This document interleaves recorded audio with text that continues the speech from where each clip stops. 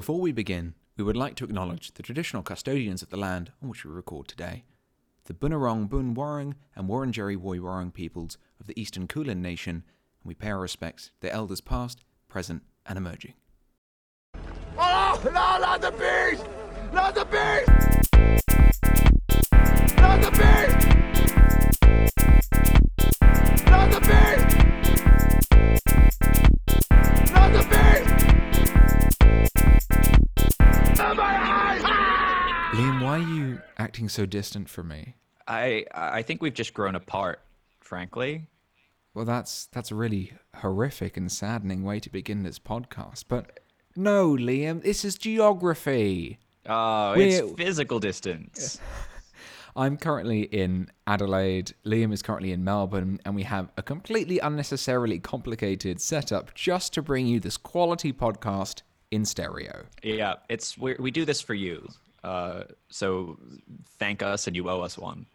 Yeah, we know that there are other podcasts you could be listening to, Nicolas Cage themed, but most of them have got really shitty sound quality. So thanks for being with us. Oh, I'm currently listening to you through, I have you on WhatsApp because you've muted your microphone. So currently my sound quality is very shitty. Yep, and I'm listening to Liam through a Zoom call, which I've muted myself on, but I'm recording my own voice into the audio software. So we're bringing you this in stereo. Here we are, and I think it's unnecessarily complicated for an unnecessarily complicated film. And, oh boy. My Just, God. Can you feel the deflation and the...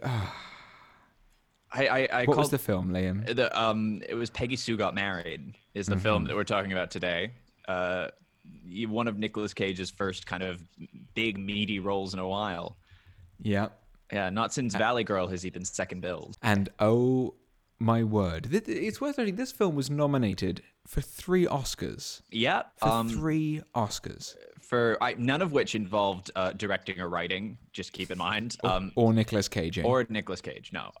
So Kathleen Turner got nominated for Best Actress. Yep. The movie got nominated for Best Cinematography, and it also got nominated for Best Costume Design. And you know, the costume design was pretty great. Yeah, sure. Yeah, no, But- it looked very good. I've been watching films for at least 2 years now, and I can tell you, Liam, Yeah, this was a film. This was a film. this was indeed a film. I to the point where I don't even know where to begin. You know what? Neither do I. It was. I thought this would be quite a straightforward, venture. It's another Francis Ford Coppola. This is what is his third Francis Ford movie. Yeah, Rumblefish. his third and Cotton last Club. Francis Ford Coppola movie. And it isn't. It's anything but straightforward. Okay, Yeah. so I'll give, as we usually do, I'll give a little synopsis Yeah. of the plot, and then maybe you'll hit us with who's involved in it, Mm-hmm. and then we can just take the lid off this can of worms and stare into whatever the hell is looking back at us. Okay. So, all right. Peggy Sue Got Married is a 1986 American fantasy comedy drama film starring Kathleen Turner as a woman on the verge of a divorce who finds herself transported back to the days of her senior year in high school in 1960. And so basically, Kathleen Turner and Nicolas Cage are a married couple. She is the aforementioned Peggy Sue, and he plays Charlie. And they are about to get divorced, and they go to their high school reunion. And whilst Peggy Sue doesn't think Charlie's going to rock up, Charlie does rock up, and she has this sort of weird seizure-fit epileptic episode.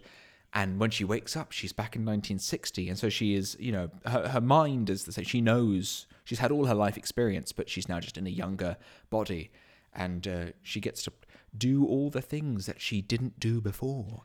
And boy, does it get weird and bring up a lot of questions. Liam, do you want to take us away with who's in this masterpiece? Obviously, directed by Francis Ford Coppola. It's his third movie with his nephew, Nicolas Cage. And by far, Nicolas Cage's biggest part, I think, in any of the movies that he's directed with him. Yep. It's starring Kathleen Turner, who plays Peggy Sue. It's got Nicolas Cage in it. Joan Allen is she's an actress. She's won some Tonys and she's been in a bunch of stuff. Who plays one of Peggy Sue's friends? I forget which one. Joan Allen is going to come glasses. back in another Nicolas Cage because she is, of course, in Face Off. Oh, and can't she's in wait. Death Race, which isn't Nicolas Cage, but you watched that recently. Yeah, I did watch Death Race recently, and she is too good for that film.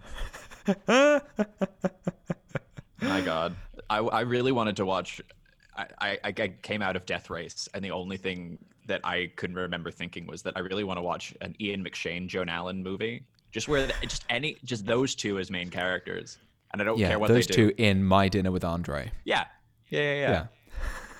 Spoiler alert: neither of them plays Andre. Andre the Giant plays Andre. Oh yes.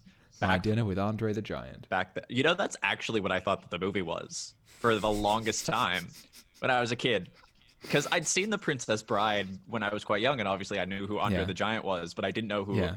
Andre Hervé was, and so I was like, oh, it's My Dinner with Andre the Giant. It's Wallace Shawn, the tiniest man in existence, and Andre the Giant, who squeezed himself into a restaurant booth. Inconceivable. It's All right. Yeah. Okay, And so Joan Allen's in it, and then Joan who Allen's else? in it. Jim Carrey is also in it as one of Charlie's friends. And isn't that a weird time? I saw his name. I forgot he was in this. His name Yeah. popped up in the credits, and I went, "What the hell?" Yeah. Jim Carrey in a Francis Ford Coppola, and then you think, "Oh well, actually, no, he's a very good actor. He's been in some really great films." Yeah. He's the only person who can successfully out Nicolas Cage. And he does. Oh, he definitely does. And the other sort of name that pops up, or the other name that people would recognize, is Helen Hunt plays Kathleen Turner's daughter, Beth. Very young Helen Hunt. A very young Yeah. Helen Hunt. Yeah. To the point, I wrote down, one of my first notes was that Helen Hunt and Kathleen Turner look like sisters, not Yeah, mother they- and daughter. Maybe that's the first thing we should address is the fact that we have young people. You know, these guys are in their 20s, early 20s, playing older versions of themselves and then going back and playing younger versions of themselves. And at every stage, it's wrong. Yeah, everybody looks too old to be 18 and way too young to be like 37 or 38. It's such a bizarre thing. It to the point where when we were messaging each other watching it last night, because we were watching it roughly at the same time, this could be a Philip K. Dick story. They could be replicants. They could Yeah. be weird android people, because it's just that uncanny valley. Once Yeah. they've got the old makeup on and the clothes and it's changing their voice slightly to sound old, Yeah. it enters this bizarre realm that I was not prepared to go into, frankly. It sort of reminded me a little bit of Back to the Future, like old Biff. Yes. Except that's meant to be Yes. funny, and like the old Yeah. people in this movie are meant to be serious. Yeah. And in this, you have a young very, very young Jim Carrey playing old Jim Carrey as a dentist, I think he is. And he's at the high school reunion chopping up lines of some sort of pharmaceutical drug. And he Yeah. says, the best thing about being a dentist, pure pharmaceutical grade. A couple of lines of this and I could drill my own teeth. like, You go, oh my God, Jim Carrey. Yeah, that's a whole separate thing to unpack. Jim Carrey, the depressed dentist's crippling oxycodone addiction. It all looks like. Remember that FaceApp thing that was coming around last year? Yeah, was yeah. turned out that was run by the Russians. Everyone looks like a FaceApp version of themselves, but really badly. Yeah. It's not a good look. Although Kathleen Turner, I think, has very deliberately been left more or less the same. Yeah. Like, she's untouched. Nicolas Cage, on the other hand, has been aggressively made up. Oh my God! And apparently, a lot of it was his own decision. So we finally see Nick Cage with no gap tooth, but instead the most heinous fake teeth imaginable. This is and what- his swept up Elvis hair and This is what happens when your uncle is directing the movie. Nobody says no to you. Like, nobody says, Nicholas, we can't have you speak like that, because Yeah. it sounds ridiculous. And this is the thing, because he's got some credits under his belt. He can start to make these decisions. He can Yeah. start to have a bit of say, like, no, I feel I should do this. Yeah. Yeah. It did feel like it was the first kind of true Nicolas Cage performance. This one, Yes. that yeah. he was really kind of doing his best to reach for something interesting. Yeah. He clearly has an idea of how this character, this guy. So Charlie, he wants to be a singer when he's in high school. He's part of a Barbershop Quartet. If you ever want to see Nicolas Cage in a shiny suit with Jim Carrey also in a shiny suit singing in a barbershop quartet, this is the film for you. Do you want to know? Hands down. Do you want to know a really fun fact? I was watching. Hit me with your fun fact. This, I think this has to do with the barbershop quartet bit, but Okay. So I'm living with our friend Kirsty at the moment. Yep. She's staying in your room while you're not allowed, and we watched the movie last night. And as we were watching the credits, I noticed that there was a credit for special choreography for Tony Basil, who you know that song Mickey? Oh, Mickey, you're so fun, you're so fun. Yeah, so that's Tony Basil. She was a choreographer before that, and she was a choreographer after that. That was kind of what she did. She was a choreographer, but she had this one-hit wonder in 1982, right at the end of 1982. And I'm pretty sure that she helped out with the choreography for that little barbershop that little ditty scene. Yeah. Wow. There you go. It's not particularly great choreography. I'm not sure how much I should give kudos to Tony Basil. I think that's why they buried her really deep in the credits. Yeah, not after screenwriter or anything. No. Just deep in there. Yeah. This film, I don't know. Well, I feel this whole podcast is going to be where do we begin, and we're just sort of going to go through moments in this film, not really beginning anywhere, but just kind of listing them off. It feels like. Yeah, I mean, I think my biggest issue with this movie was how just kind of unstructured and aimless her time in 1960 was. That like she's not interested in getting back to the future. That's not her kind of main driver. Like it is at some point. She kind of like feels around to figure out how she might get back, but it's never like the mission of the movie. Neither is like reconciling with Nicolas Cage. She keeps kind of flip-flopping back and forth as to whether or not she's actually going to be with him. She's more concerned with just having sex. Oh, she is. Nicolas Cage is for the first time not the horniest person in this movie. And you know what? It's a bit of a palate cleanser. It is. It's nice. That's his range right there. He can be horny or not horny. Yeah. Kathleen Turner. He lets other people be hornier than he is, and that's fine. Yeah. She really doesn't really go out of her way to drive the plot. She sort of just comes home once she realizes she's in the past and gets drunk off her dad's whiskey. And of course, because she's an adult in a child's body, her dad goes, "You can't do that." And she goes, "Try and stop me, father." Yeah. And then goes to school and befriends the nerd and asks whether time travel's possible and tells him all these things that are going to happen in the future, like the invention of Spanx or something. Oh, what was it? A whole lot of. I think Spanx was one of the things. She tells him a lot. Like there was that one joke that like, for some reason, everything in the future is really small, gets really small, except for radios, which get enormous. Those boom boxes. Yeah, which you could tell that the writers thought was a hysterical joke. Like you could tell the writers really dug that. Oh, there was another joke that you could tell the writers absolutely loved, which was when at sort of the emotional climax, Peggy Sue writes a song for Charlie to help him sing. And he sings it back to her, goes, "Yeah, you know, it's a great song for your first try. I've changed all the yeahs to oohs. She loves you, ooh, ooh, ooh." And you can go, you know the writers thought they were just fucking hysterical with that. That's also, like, I'm pretty sure legitimately a joke from yesterday. Honestly, though. Oh, my word, it is. Yeah. Yes. Or, like, they do something really, like, basically the same thing, just slightly different. Danny Boyle's Yesterday is proven just to be a hack. There we go. Danny Boyle's Yesterday is nothing but a reboot of Peggy Sue Got Married. No, there is a trope that I like, both in Peggy Sue Got Married and in Yesterday, of the person who's just suffered some weird kind of cosmic thing. Like in Peggy Sue Got Married, she goes back in time, and in Yesterday, Himesh Patel wakes up and he's the only person who remembers the Beatles. But like that little bit right after it happens where they're just acting weird around everybody. I realized when I was watching this movie, I love that. I love that trope. Every movie it's in is the best. So now you can look at people in your own personal life and, you know, they're just acting a bit differently today. Maybe, just maybe, they've come back in time. Yeah, exactly. And they don't quite know, are they dreaming? Is this real? What do they do? Yeah, they've woken up in a world with forks. Like in their version of the world, everybody uses chopsticks, but in this, they have to just deal with what a fork is now. In this world, Tony the Tiger isn't president. Oh man, he's my president. Well, we should try and retroactively try and add him into this presidential race. Oh man, But it's a pity, I noticed- it's a pity I've already voted. I would write him in.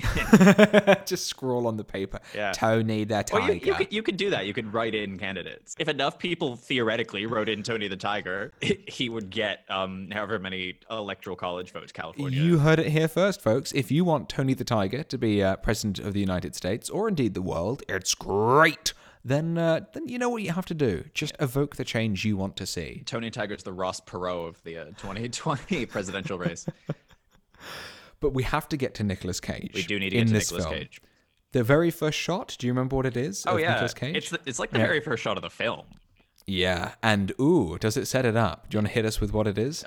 It's so in the present in 1980 whatever. Nicolas Cage is this sort of he's a failed singer turned kind of like, I think they call him the appliance king, and he shows up in this really cloying like local commercial, like, you know, those ones where the production value is super low, and it's these like really weird kind of local personalities talking, like you still see them. He's in one of those selling appliances, but it's all like, what is it, Chinese themed? Or just vaguely like Pan-Asian kind of. It's Crazy Charlie's thing. And he's dressed in some sort of white rhinestone cowboy outfit, smashing fortune cookies and reading out prices, doing some very questionable Asian accent. I blacked out a little bit when I first saw that because it was too much to open a film with. It was so like an assault on the senses right out the gate. When you think of great openings to cinema, maybe Star Wars with the Star Destroyer coming overhead, the Scarlett Johansson's butt in Lost in Translation. All iconic opening scenes, and then very racist Nicolas Cage. Yeah, the opening scene in Inglourious Bastards. A classic with the milk in the farm. Yeah. Nicolas and Cage then this being racist, smashing fortune cookies with a Chinese accent, and it really doesn't go down from there. So Nicolas Cage, he adopts this forward nasal resonance. Can you hit us with a little bit? Well, I was experimenting with it while I was watching the film, and I realized he's always changing it. If you listen to it, he clearly hasn't quite got it to be in a consistent place, because some scenes, it clearly slips, and he's back to, talking like Nicolas Cage. Yeah. And then some of the, hey, Peggy Sue, I need to talk to you. Yeah. And he kind of goes kind of really there. And he goes kind of Millhouse in parts. Yeah. But it's always shifting. Sometimes it's really forward, and sometimes it's not quite as forward. It's sort of an actor who's technically not quite there yet, making a choice that's just a little bit beyond him, I think. Yeah. It's really... Most of the time, it kind of sits around Millhouse and The Simpsons. Yeah. So if you imagine, Nicolas Cage talking like Millhouse, that's kind of what you end up with. And this actually caused some trouble on set. Did you know this, Liam? Yeah, I think you told me this. I was about to bring it up, but you should definitely mention it. So Kathleen Turner and Nicolas Cage had some tension playing lovers on set. She wrote in her memoir in 2008 that he caused so many problems. He was arrested twice for drunk driving, and I think once for stealing a dog. He'd come across a chihuahua he liked and stuck it in his jacket. On the last night of filming, he came into my trailer after he'd clearly been drinking heavily. He fell on his knees and asked if I could ever forgive him. I said, "Not right now, I have a scene to shoot, excuse me," and just walked out. Nicholas didn't manage to kill the film, but he didn't add a lot to it either. For years, whenever I saw him, he'd apologize for his behavior. I'd say, "Look, I'm over it," but I haven't pursued the idea of working with him again. Wow. So there was that sort of tension, but then as I was watching it, they have this make-out scene in the car where Kathleen Turner tries to sleep with Nicolas Cage, and you've got Nicolas really kind of being so nasal, just inches away from Kathleen Turner's face. And I was thinking, God, that would be hard to be romantic with and have a chemistry. Yeah. And then in 2018, Kathleen Turner said, in regard to the false teeth and the nose and everything like that, it was tough not to say, cut it out, but it wasn't my job to say to another actor what he should or shouldn't do. So I went to Francis and I asked him, you approved this choice? It was very touchy. Nicholas was very difficult on set. So she actually went up to Francis and asked whether he approved this whole thing. And clearly, it did. But Nicolas Cage years later, Nicolas Cage sued Kathleen Turner in response to his drunk driving and chihuahua stealing allegations, sued for defamation and won. Wow. And got a public apology from Turner that the accusations she made in her book were false and defamatory. Oh my God. So there we go. Scandal. It wasn't a Chihuahua, it was a Maltese. It was an adult-size Alsatian. I put it in my jacket. No, it wasn't about the actual action. It was the specifics that he had a quarrel with. I'm just looking through my notes, going all the times Nicolas Cage's vocal shifts. He makes different vocal choices that aren't consistent. Yeah. And I've got Milhouse, Porky the Pig, Nicolas Cage, Porky, Milhouse. So that's kind of charting his progression. Yeah. To get to the kind of sound. I'd also like to kind of draw attention to the fact, I was talking to Kirsty about this, but when Kathleen Turner's trying to seduce Nicolas Cage, technically she's still 38. I've got to. And she sleeps with another person that isn't Nicolas Cage. Oh, that was weird. So do you want to talk about that? Sure. Well, Kirsty and I, it inspired a whole kind of discussion between Kirsty and I about the origin of the soft boy. Exactly where that trope originates from. But so there's this one in the beginning at the reunion scene, there's this one photo of a guy who is in their class, and nobody could get in touch with him to get him to come to the reunion, and nobody knows what happened to him. And he's this really kind of sensitive, brooding, literary philosopher poet type. He reads James Joyce. He does. He's all in black. He's got the turtleneck. He rides a motorcycle. It's a whole thing. Oh, cool, and boy. So Kathleen Turner tries to sleep with Nicolas Cage, and Nicolas Cage is like, nah. So she kind of goes out on the town and she meets up with this guy. She runs into him and they talk, and they end up going to this kind of, it's near a pond or a lake, and they sleep together. I'd say it's more a swamp. It is a bit of a swamp. Sort of a hypothetical. Oh, yeah. Have you ever kissed someone and declared that the poetry you just read out was Yeats before you have sex with them in what's clearly Shrek's home? Has that ever happened to you, Liam? Is Peggy Sue an accurate representation of teenage life? I think I've come close a couple of times, but I've never been able to quite clinch it like that. Oh, I see. Yeah. Have you? Look, that's between Shrek and I. I see. Yeah. I'm sorry. No, it's okay. I understand. You don't Shrek and tell. But this guy is he is a textbook soft boy. He's arguing with the teacher in class about Hemingway. Hemingway, that's right. Yeah. And he's like a socialist, and he's anti-establishment, and he's one of those deep thinkers. But the biggest gag, and I cackled at this, was when he tries to get Kathleen Turner to come to Utah with him and start a polygamous family. He's like, yeah, you and this other girl can take care of the chickens while I write. And Kathleen Turner's like, I can't. I'm allergic to chickens. And he goes, oh. It was so funny. That was also the scene where the first black people showed up. Yes, Liam messaged me when we were watching it saying, I have taken down the time, the exact moment where black people show up in this film. How far into the film is it, Liam?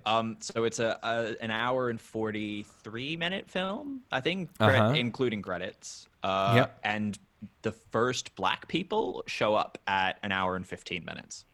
And what are they doing? They're playing jazz music. And then Nicolas Cage gets up and sings early R&B with them. Yeah. And you go, all right, a good time. Do you think Nicolas Cage could sing? I was wondering whether it's his voice, because in the film, he can hold a tune. He's got an all right voice. Yeah. I But I'm wrote wondering whether that's actually him singing. I wrote that he can 80% sing. I think that it was him because like he can kind of sing, but not well enough for me to believe it was dubbed. Yeah, but well enough to believe that a talent agent, as happens in the film, doesn't want to sign him. Yeah, true. That is Yeah. the most realistic bit of the film. Was this talent agent going, "You don't have it, kid." We've got some fantastic quotes in this film Yeah. that I feel we should touch on. I did write down a couple. Yeah. I'd be got- interested to know if we have the same ones. Do you have... so when Peggy Sue is trying to seduce Nicolas Cage in the car, Nicolas Cage... Peggy Sue says, Charlie, let's do it. And he goes, oh, you want to have sex? Like, intercourse? You mean with my wang? That's incredible. Did you have that one? I didn't have that one. I had another penis related one. Yeah? So Kathleen Turner's talking to her mother. Yep. And her mother goes, "Peggy, you know what a penis is. Stay away from it." I have that one too. That was hysterical. I have the dad talking to Charlie. So we've got Peggy Sue's dad talking to Charlie just Yep. before they go out to a friend's house. Charlie, show her a good time, but for heaven's sake, restrain yourself. Yeah. I had that one, and Nicolas Cage gets very frustrated with Peggy Sue because she's acting all weird because she's come back from the future, but he doesn't know that. Yeah.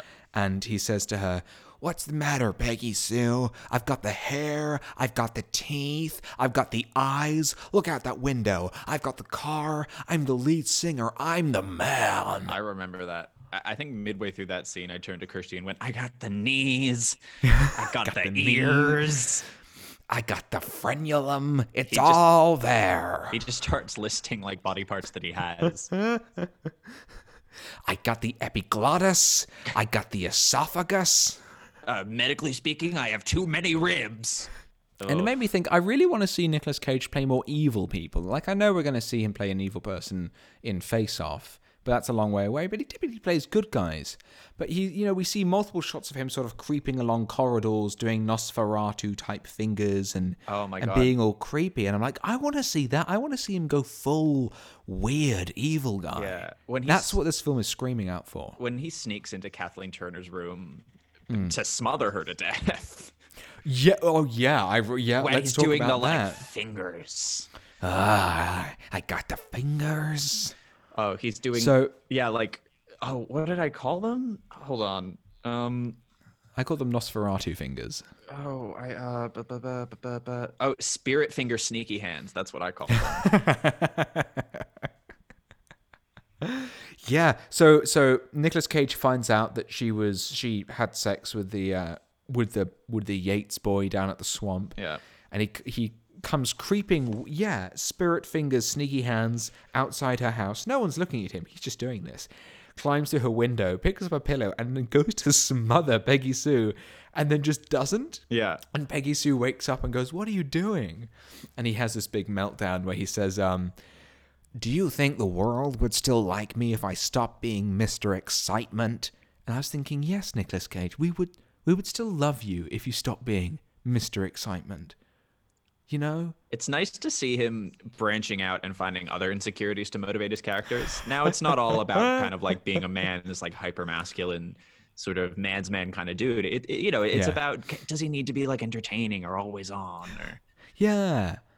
But no, he could just chill, and we would still respect him. I think so. What else? Where else do we go with this? There's so much. Another sort of point that I was kind of wondering about was how, because it looks for most of the movie like Kathleen Turner is not going to marry Charlie.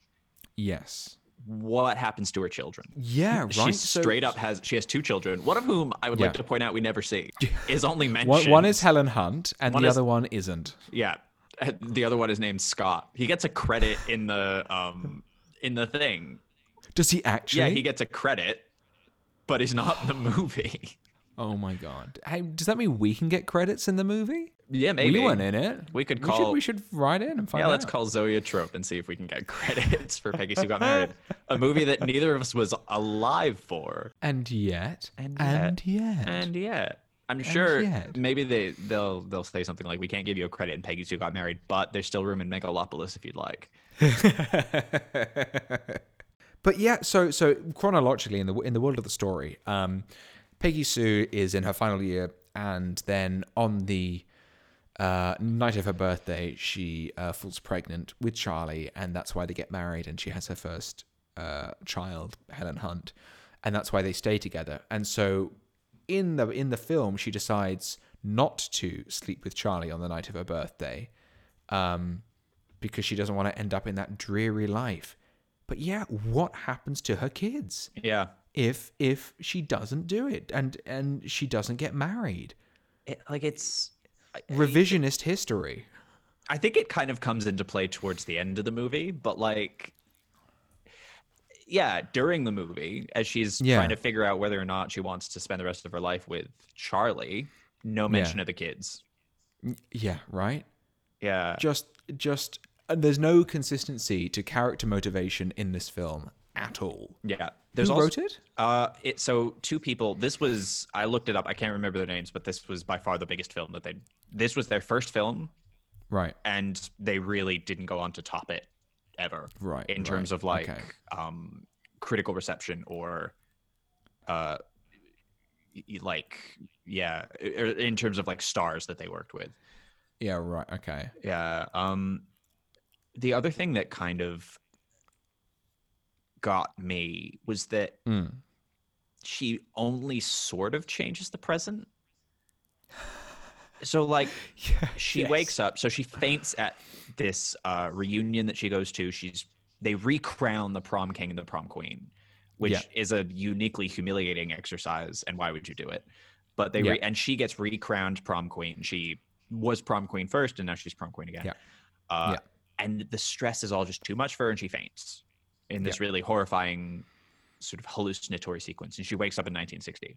And then at the end of the movie, she faints again at the end, I think, and wakes up back in the 1980s in a hospital. Nicolas Cage is there. And she's only sort of changed the present. So the poet that she slept with has dedicated his most recent book to her, but nothing else has changed. There's literally they're still in a really shitty situation. Yeah, and nobody has brought up the like time that she fucking freaked out right before she turned 18. The time that she for like a week, she just lost it. Just went absolutely insane. Yeah. Truly insane. Charlie is like, hey, you remember that time in the senior year of high school when you like were super toxic to me? Do you want to talk about that? No. You were gaslighting me 24 hours a day? Oh, yeah, that. Pretty much. Like, and then like he said, oh, I got a 10% stake in my father's company. Yeah. I can support you. And that didn't go anywhere. Just straight up nothing. He still looks terrible with terrible teeth. Yeah, he's still like a washed up appliance salesman. This film is full of things that it doesn't deliver on. None more so than the Freemasons. Liam, would you like to talk about the cult Freemason type things that we witnessed and both mutually on separate states freaked out about? Yeah, I loved it because I started watching it a little bit before you did. So I was, I don't know, like 15 minutes ahead of you. And I got to that bit and I was like, Lawrence, holy shit. Hold on for the ending. It's insane. So she tells her grandparents, other than Richard, the geek, the only person that she tells about her whole kind of predicament is her grandparents. Yeah. And it turns out not only do they believe her, which is insane. Straight up, why? Yeah, but her grandfather is a part of this like Freemason time travel cult. He's like, yeah, we believe that our leader is a time traveler from the future. We can perform a ceremony to send you back. And it's like, our group was founded 600 years ago by someone from the future. Yeah. What? So she goes along to their lodge and they perform this huge ritual to try and send. They all wear robes and hats and do weird Freemasony. They chant and they try their best to send her back to the future. And then the lights kind of flicker off for a moment. When they flicker back on, she's gone. So they're like, oh, she must have gone back to the future. But no, Nicolas Cage has just come in and like stolen her out. Yeah. Nicolas Cage, who had no way of knowing that's where she was at all, no way of knowing, somehow managed to sneak into this Freemason lodge type thing and steal her out, saying they were gonna vaporize you. It's like, also what? It's also so ballsy for the writers to introduce this time travel cult and have it not be the resolution to the movie. Oh my gosh, yeah. So you think, oh, okay, maybe this weird cult type thing is going to send her back. They don't. It's just introduced 15 minutes before the end of the film and goes nowhere. Yeah. Absolutely nowhere. No, I would have forgiven it if it had worked and it had actually sent her back to the 1980s. But the fact that nothing happened is... Had no bearing on the plot. No, it was ridiculous. You could have excerpted it completely, and it wouldn't have made a difference. Peggy Sue vanishes because Nicolas Cage has stolen her away, and the Grand Master of the Lodge goes, well, she's gone. Now we can play cards. Cut away, never mention them again. Yeah. It's wild. It is very wild. And yeah, they don't mention this anywhere up in the film until the final 20 minutes. She goes to visit the grandparents in a fit of despair.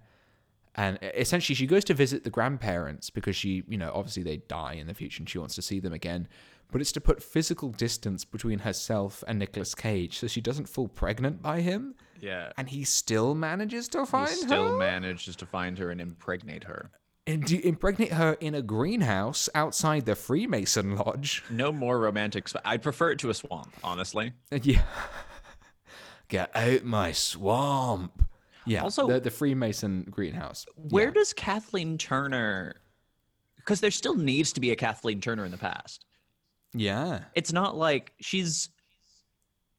I don't know. Does Kathleen Turner just wake up the other day with no memory of the last, however many days? Or is she back to her 18-year-old self again? Or does she just disappear? What happens in the Liam, past? I'll tell you this right now. You're asking all the right questions to the entire wrong guy. I can't answer that. This is somehow a more confusing time travel movie than Avengers Endgame. I thought it really is. That had the most time travel related plot holes, but this far surpasses it. Yeah.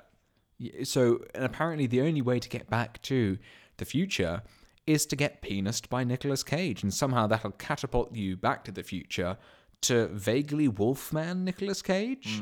It was a very Freaky Friday kind of situation where only by really truly understanding somebody can you undo this weird situation that you've gotten yourself in. But it does feel very strange that I'm pretty dated that the cure for all her problems is someone's penis.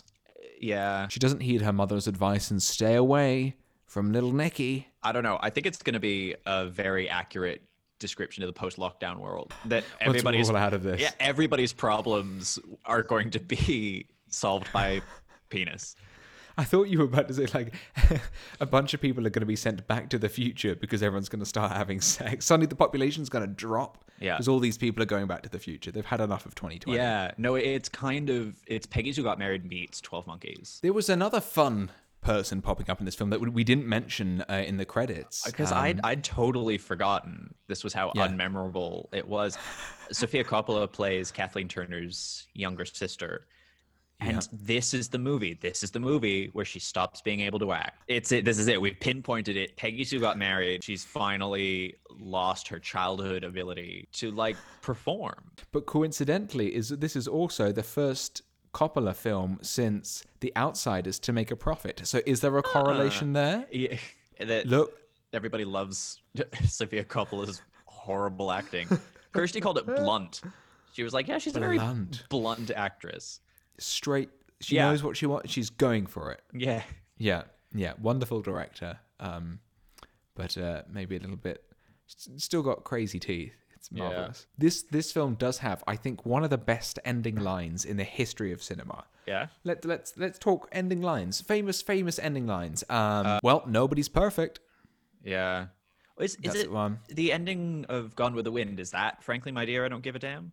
Yep, that's the final line of classic lines. This one. This one is, I'd like to invite you over to your house on Sunday to have dinner with your kids. I'll make a strudel. Cut to black. That's good. That's poignant. What could she mean by I'll make a strudel? There's layers to that. To the strudel, there's layers to the strudel. Right? Yeah. I'd like to invite you over to your house on Sunday. I'll make a strudel to see your kids. And I sat there in a stupor afterwards going, that was the most anticlimactic 20 minutes of a film I think I've seen in recent memory. Absolutely. It wasn't great.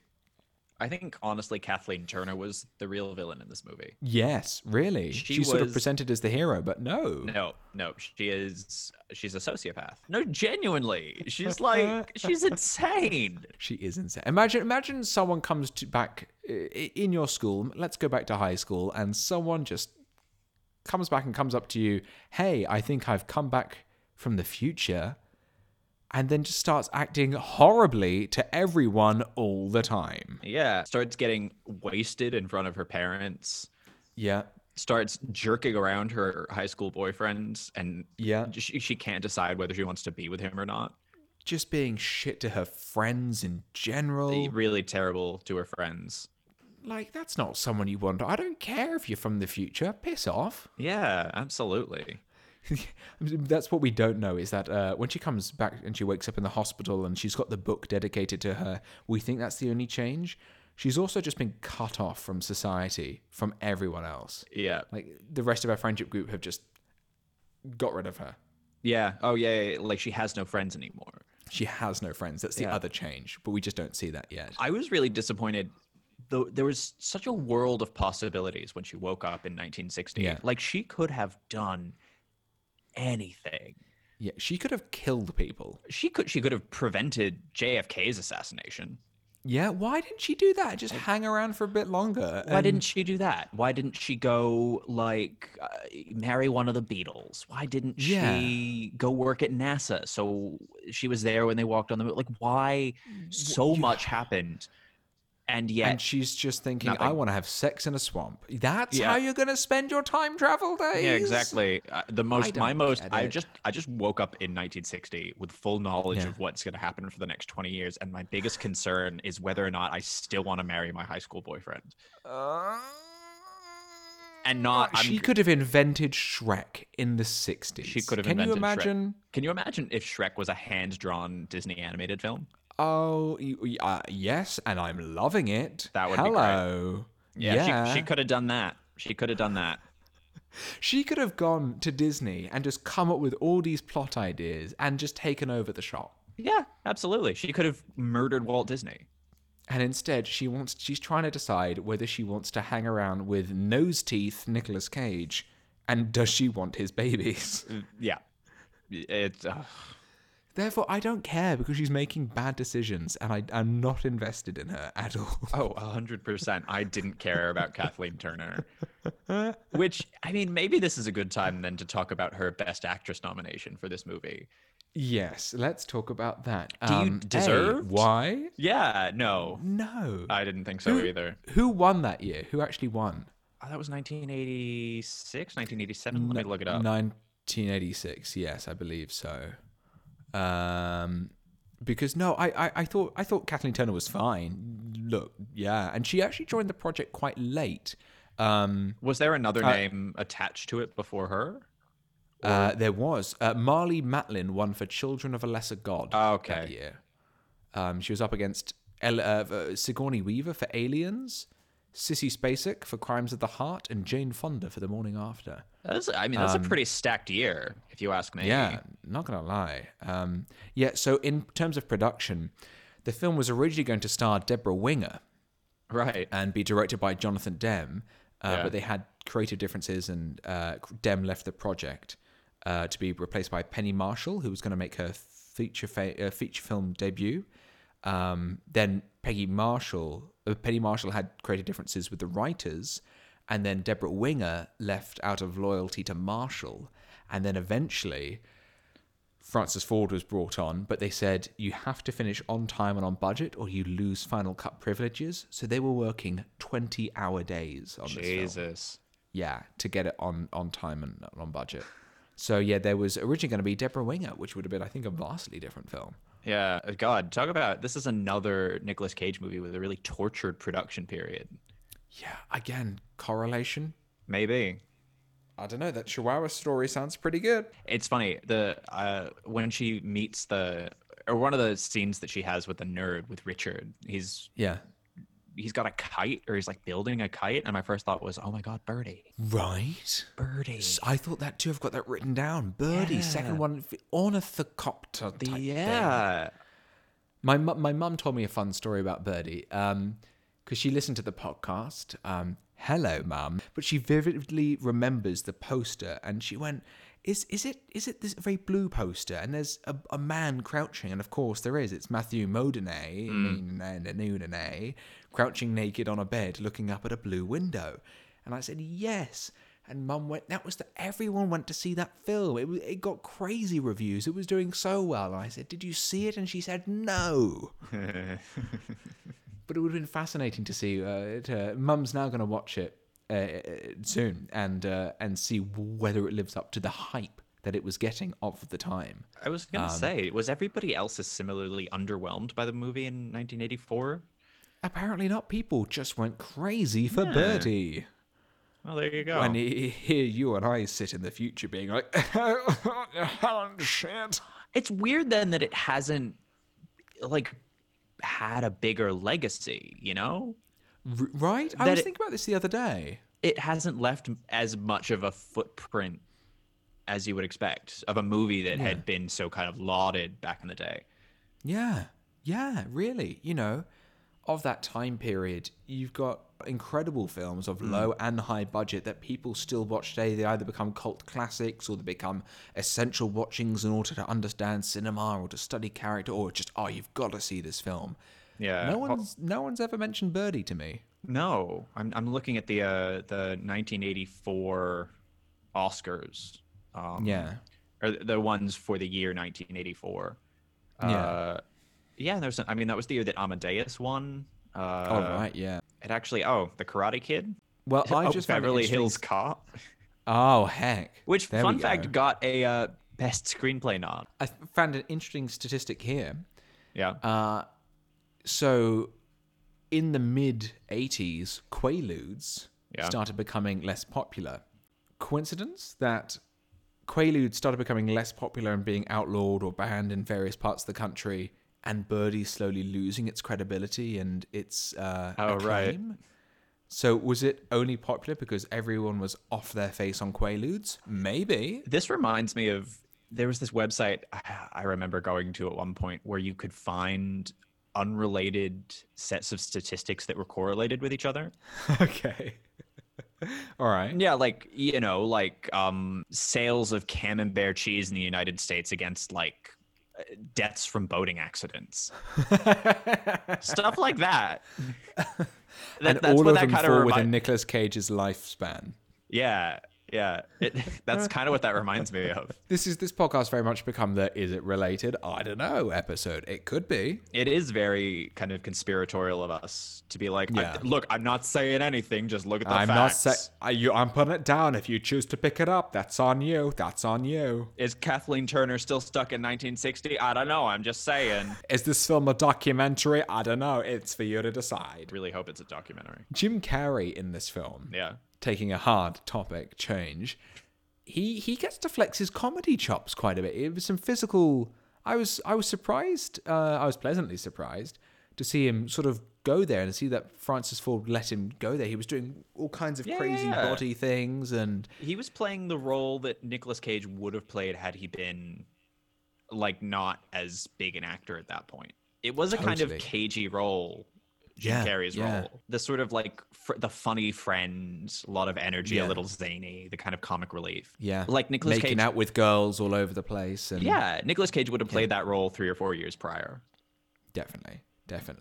And instead we get Jim Carrey, who does a good job and says phrases like, "Hey, can we put on some make-out music and turn off the lights?" That's a very Nicolas Cagey line. Very much so. Yes. Yeah, but it's just bizarre to see these faces that will then go on to be, again, even bigger in the future, playing older versions of themselves that we know look nothing like the older versions of themselves. Yeah. Maybe that's why. Maybe back then people were like, oh, wow, this makeup's really good. And then we realize that Nicolas Cage looks nothing like that when he's older. And Jim Carrey looks 100%. nothing like that when he's older.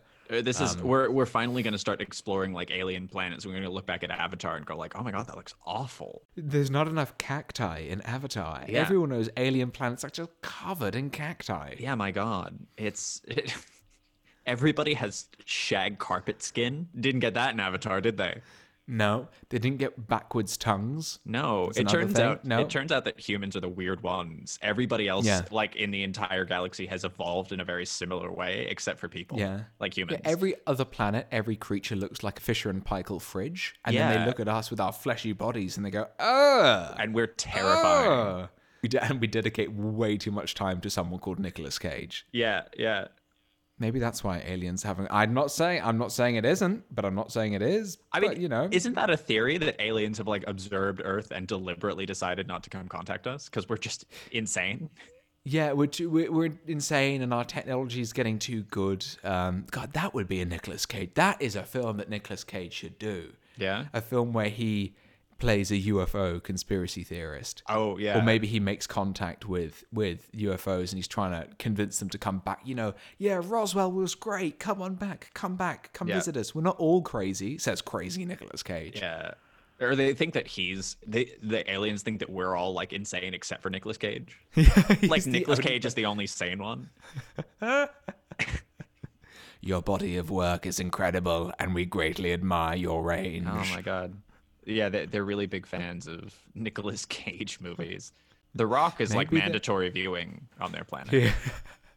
What have we got coming up? What's coming up next week, Liam? Well, give us the next couple of weeks. So next week, Yeah. the film immediately after this one, we've got Raising Arizona, directed by the Coen brothers. It's also got Holly Hunt in it. Apparently, also a very, very good movie. Then after that, we've got Moonstruck. And we might have a very special guest for Moonstruck. Stay tuned. May have a very special guest for Moonstruck. Of course, written by John Patrick Shanley, starring Cher and Danny Aiello and Olympia Dukakis, and directed by Norman Jewison. And that's not a name I just made up. Norman Jewison, who also directed In the Heat of the Night and Jesus Christ Superstar, a movie called 40 Pounds of Trouble. Oh, Which that's a is- lot of trouble. It's a real-time movie of me taking a giant shit. He also directed Fiddler on the Roof. So yes, that's in 2 weeks. We're doing Moonstruck, and then we've got Vampire's Kiss. Which is where we really hit the Cage Peak Cage. firmly on the head. Yeah. And Jennifer Beals is in it. yeah, Who I it's think going to be great.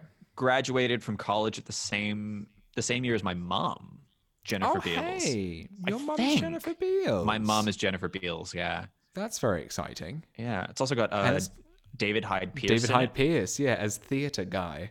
Yeah. So there's lots to look forward to. Why don't we? Should we think about it? Unless there's anything else you want to talk about, should we plop in a rating for I'm Peggy happy Sue to- Got Married? I'm happy to plop in a rating. I haven't thought too hard about the rating. I keep kind of going back and forth on this because there were Right, some okay. bits that I liked, and then there were other bits that I just thought were nuts. Okay. So it's going to be kind of just off the top of my head, no thinking.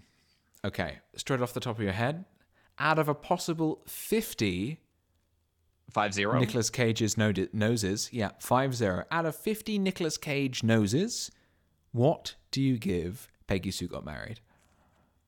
31. Yeah, what do you think? I'll give it a 34. Okay. I think, just for the enjoyment factor of that final sequence at the Freemason Lodge type thing, where True. I had no idea what was happening and was just there for it. I was sitting in it, going, "This is batshit insane." Yeah. All right, Yeah. I'm for it. No, I agree with you. And I think that's kind of it for the podcast. Thank you for listening in again. we've got some real great films lined up. And once we pass Vampire's Kiss, we've got a couple of strange ones. And then we're into that 90s Nicolas Cage. We're into him winning an Oscar. And then we do The Rock and Face Off and all those good ones. So we hope you'll stick around for all that, for the highs and the lows. And God, there are going to be some lows. But until then, until we sink into the abyss, my name's Lawrence. And I'm Liam. And this has been Not the Bees. And we'll see you next week.